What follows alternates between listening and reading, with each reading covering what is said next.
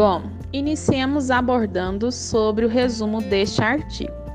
Este trabalho consiste em abordar e discutir as experiências que tivemos no PIBID pela UEG, Unidade Universitária de Inhumas, Goiás, sob a coordenação da professora Valdilene Elisa e a supervisão da professora Kelly Nayara, que também é a regente do Colégio Estadual São Geraldo. Nosso papel como pibidianos foi compreender o processo de ensino de inglês nas escolas públicas. Portanto, tivemos acesso ao Colégio Estadual São Geraldo, que está localizado na cidade de Goianira, Goiás, sob a orientação da nossa coordenadora, Valdilene Elisa, e sob a supervisão da professora, que também é regente do Colégio Estadual São Geraldo, Kelly Nayara.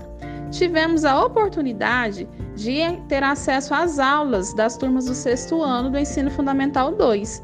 Para tal, tivemos acesso às rotinas escolares desses alunos por meio das plataformas WhatsApp e Google Meet.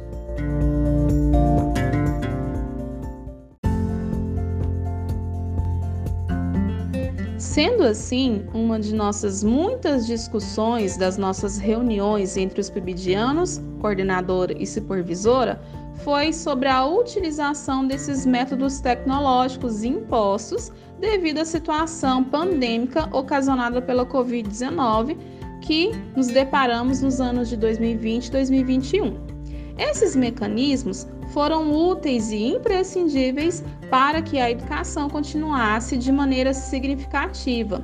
Portanto, ao participarmos do PIBID, objetivamos compartilhar e contribuir de alguma forma no ensino dos alunos da rede pública de educação.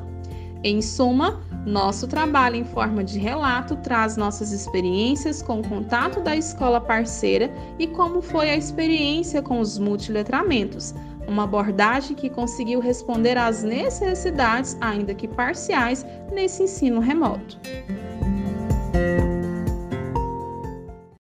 Após um período de observação, realizamos as oficinas de inglês com o intuito de revisar e reforçar alguns conteúdos que foi trabalhado pela professora regente, também nossa supervisora do PIBID, a professora Kelly Nayara. Para tanto, houve a necessidade de uma cyberformação, ou seja, aprendermos o uso metodológico de algumas ferramentas tecnológicas para que assim pudéssemos efetivamente realizar as nossas oficinas.